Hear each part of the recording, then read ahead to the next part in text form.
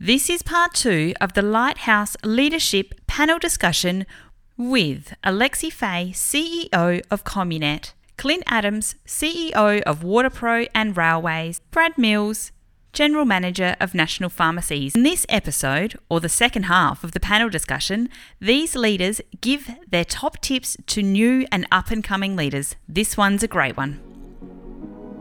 Welcome to the Made for More podcast.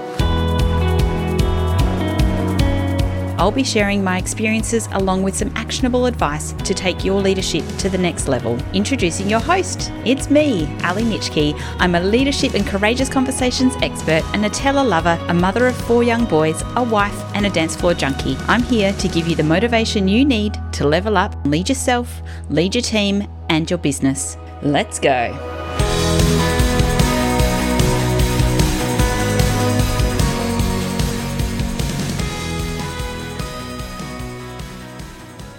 So in terms of your own leadership style, do you have someone or many someones that you follow? Do you have a book that you've read? What is it that you model your leadership off of? So the 12 immutable laws that we talked about before were taken from Mike Michalowicz's book, The Pumpkin Plan. Mm-hmm. That's a very valuable book for anyone that I guess is... It's probably for any stage of business, to be honest. I read that. I went through a period where I read a lot of books. Well, I don't read books. I listen to the audio, but I listened to a lot of books, probably 40 or 50 books over the period of a year. And then I felt like I got the gist of the entire world's books. There's only so many books the world can have, and I think we've run out. So that's it now. In saying that, I'll probably write a book and be one of the million. But you'll see Gary Vee stuff all here. Yeah. Gary Vee's style's probably most in line with mine. And I think it wasn't so much that I was necessarily learning from him. It was more that watching him and engaging with his content gave me permission to continue to be me. I think for a lot of it, you read a book and then you change your leadership style because the book says that you should do this. I preferred that by listening to Gary Vee, I was like, hang on, I know what I'm doing. I just need to do it. But there's heaps of books. And there's the Pumpkin Plan book was really good. Mike Michalowicz is a good writer, he reads his own books as well. And so does Gary Vee. All his books are good. So yep. Very good. I think that's super valid. So there's definitely no one size fits all when it comes to leadership. And I know Lex and I had a conversation about this just yesterday around picking and choosing the bits that work and throw away the bits that don't. And sometimes even your own leadership style can be born from the things that you don't want to be, which is really probably a lot easier to identify with as well. So to all our leaders that are listening, there is no one set right way to do it. You've got to do you, find the clarity and create your own leadership vision, and then just carry on and you do you. So one thing that I talk about a lot on my socials and through my emails and when I'm talking to leaders is the fact that we're literally living through history at the moment. So I'll try and stick clear of the words unprecedented, crisis and pivot, because I think we're overusing them and using them in the wrong context. But what I am actually finding remarkable at the moment is the fact that we're making history right now. We're always making history, but this is probably going to get in the books, and generations from now will be looking back. And I think there's actually something really remarkable about the fact that we get to witness this time in our lives. So whenever there's change or whenever there's crisis or something that we need to relook at, and it can be a global pandemic, or it could be something that's much, much smaller and much more closer to your own organisation. But it does give us a really good opportunity to stop, sit back and actually relook at things that we've been doing. The biggest blocker to any change is it's the way we've always done things. And the entire country and the entire world has been given a chance now to stop and relook at how we're doing everything and how we're running our business, how we're running our teams, how we're communicating. So with everything that's recently happened, Lex, this is of course a COVID-19 related question. Now that you're working remotely, is there anything that's sort of radical that you're doing now as part of Communet, or what's the silver lining that's come out of this?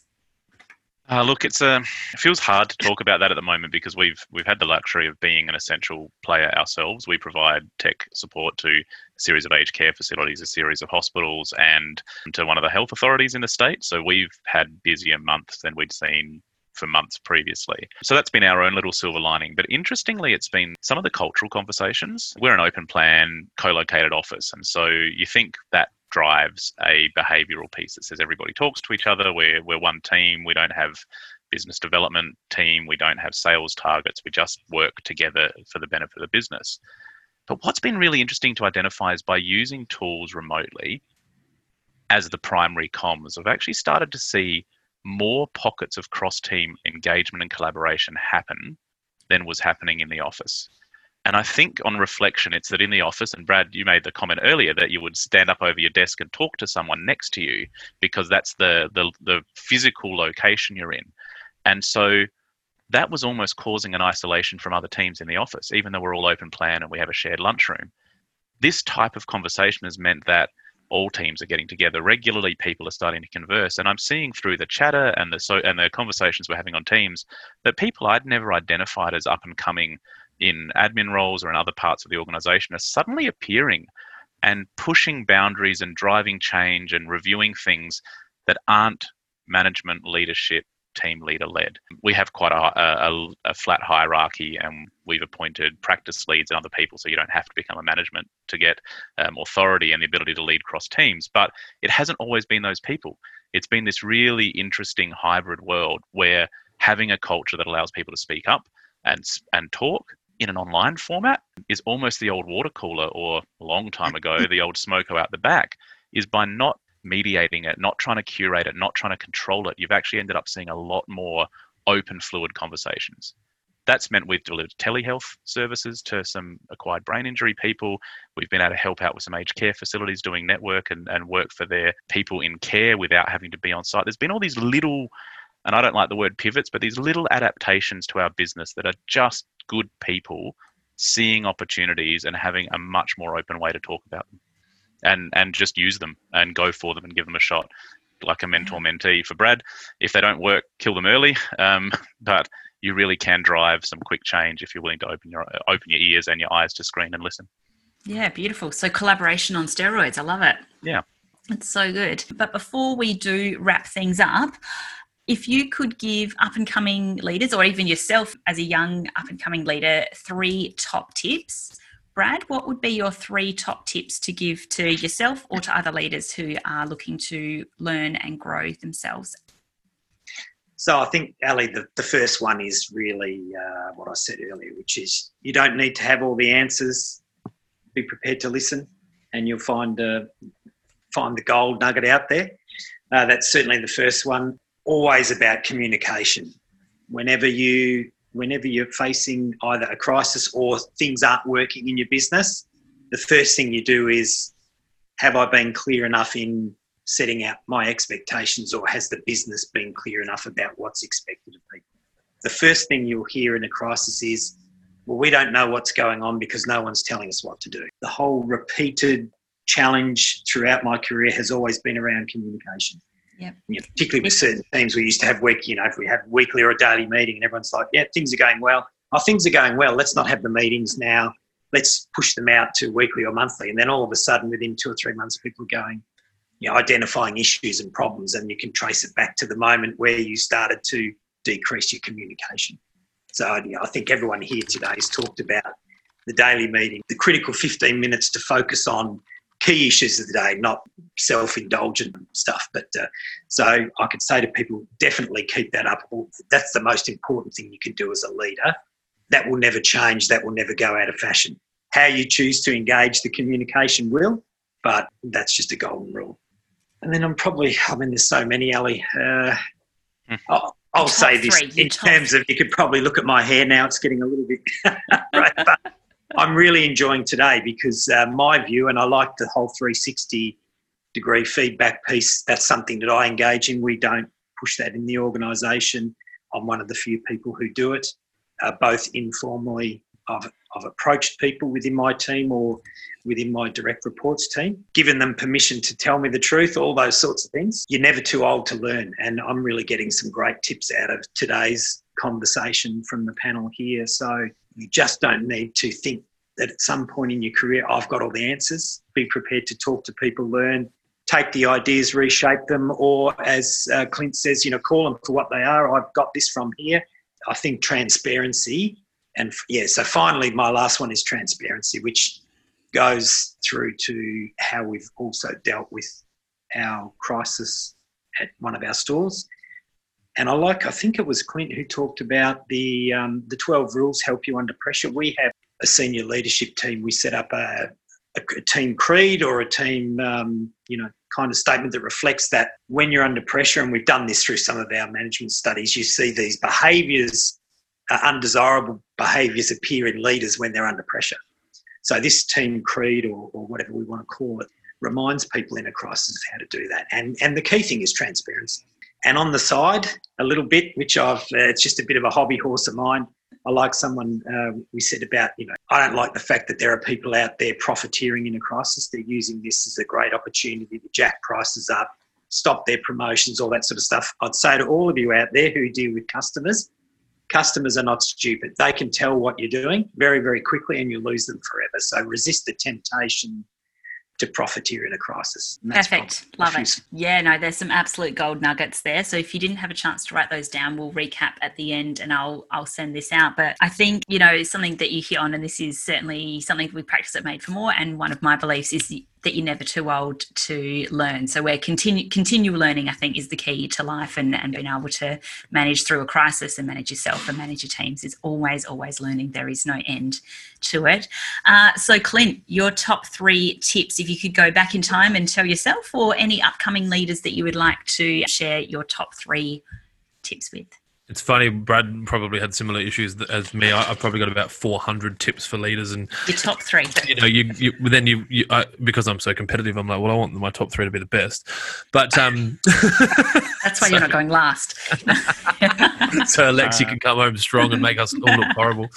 The first thing that came to mind, and something that I've really been focused on for at least probably 24 months, is to don't outsource your judgment.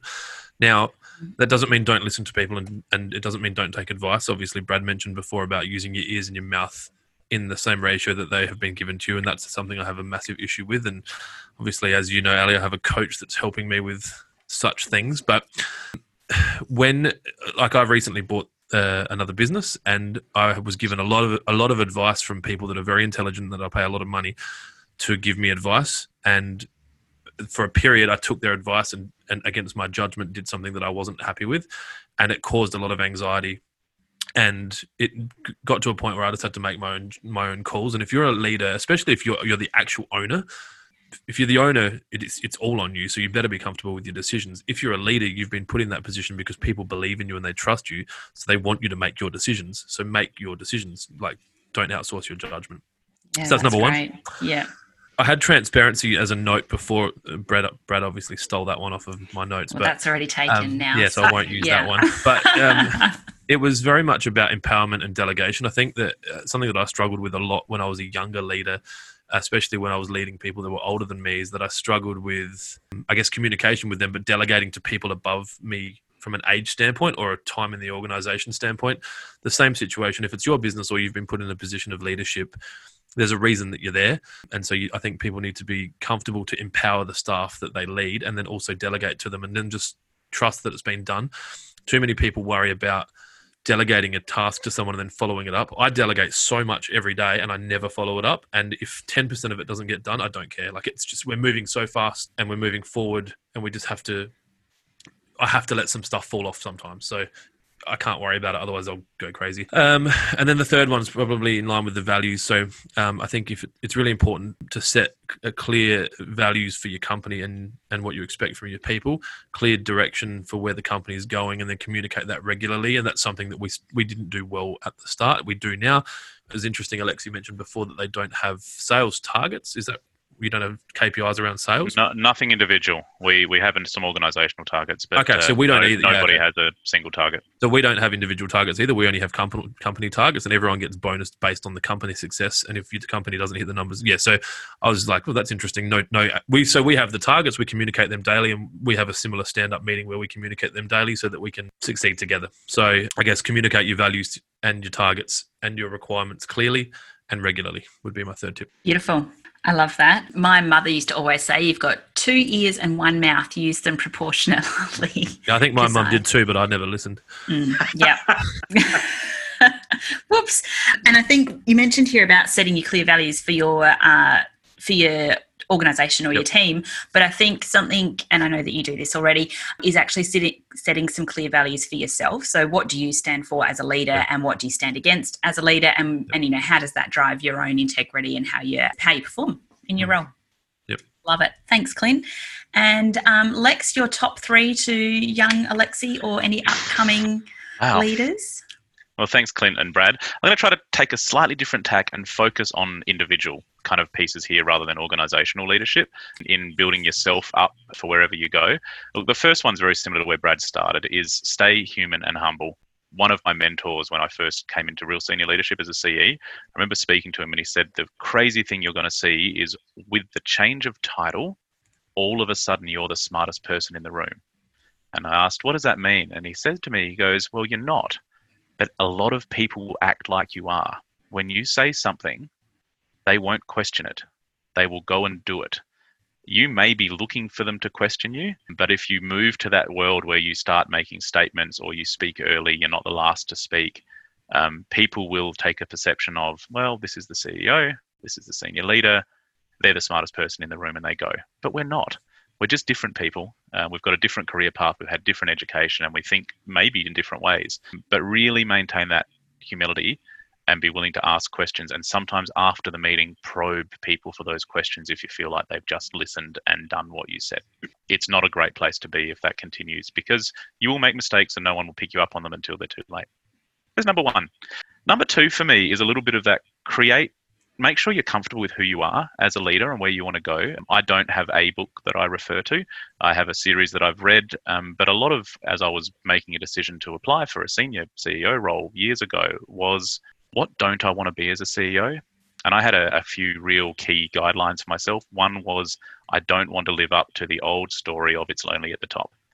I'm a person who needs relationships with my teams and with suppliers and partners. And so I've made a decision to continue that way, for better or worse, to deal with the challenges as they come. But I was comfortable. That was who I wanted to be. I didn't want to be the aloof CEO in an office that everyone was scared of. Now, that was my view, but I would suggest that you think hard about that next career opportunity, whatever seniority is, and go, right, is it for me? Or am I doing it because somebody else thinks I should do it? I've been talking to one of my mentees recently who's in a finance management role, who's been looking at a career path of CFO. Now, I wasn't in a finance path, and so we've had a lot of conversations around, do you really know what that role means? What type of CFO? Is it a strategic CFO that wants to then become a company secretary, or is it a CFO that wants to just be in a bigger organization? Actually, let's go and find a few people in the market through CPA Australia or through CFOs that you can have a mentor relationship with, and really understand that before you push yourself there. Getting promoted or pushing yourself to a point of failure is never going to be happy and healthy life in the end of it all.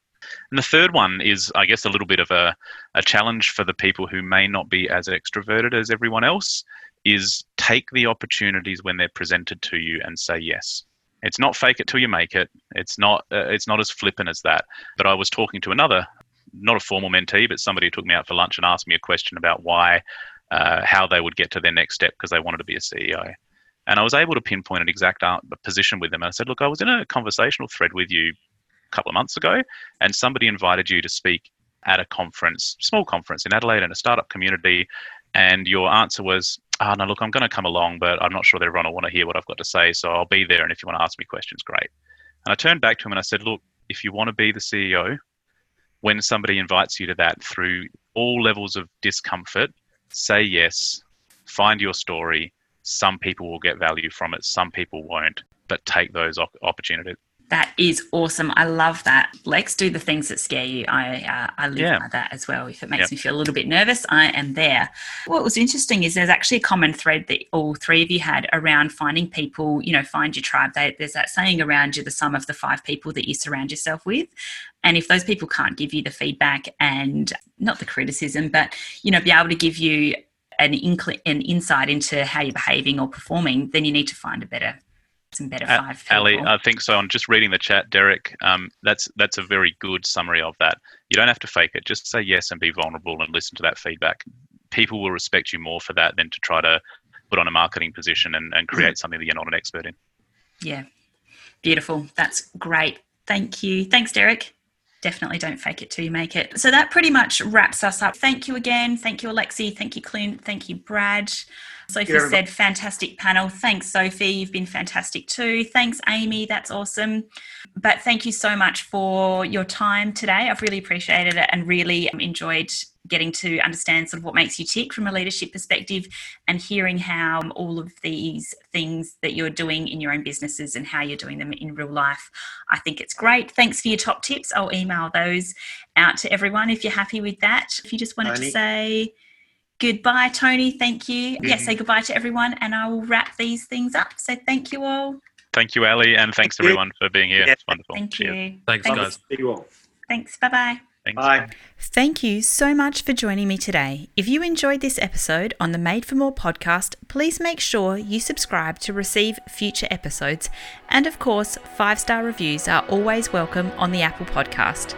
If you'd like a copy of the show notes or any of the links mentioned today, check out madeformore.com.au/podcast.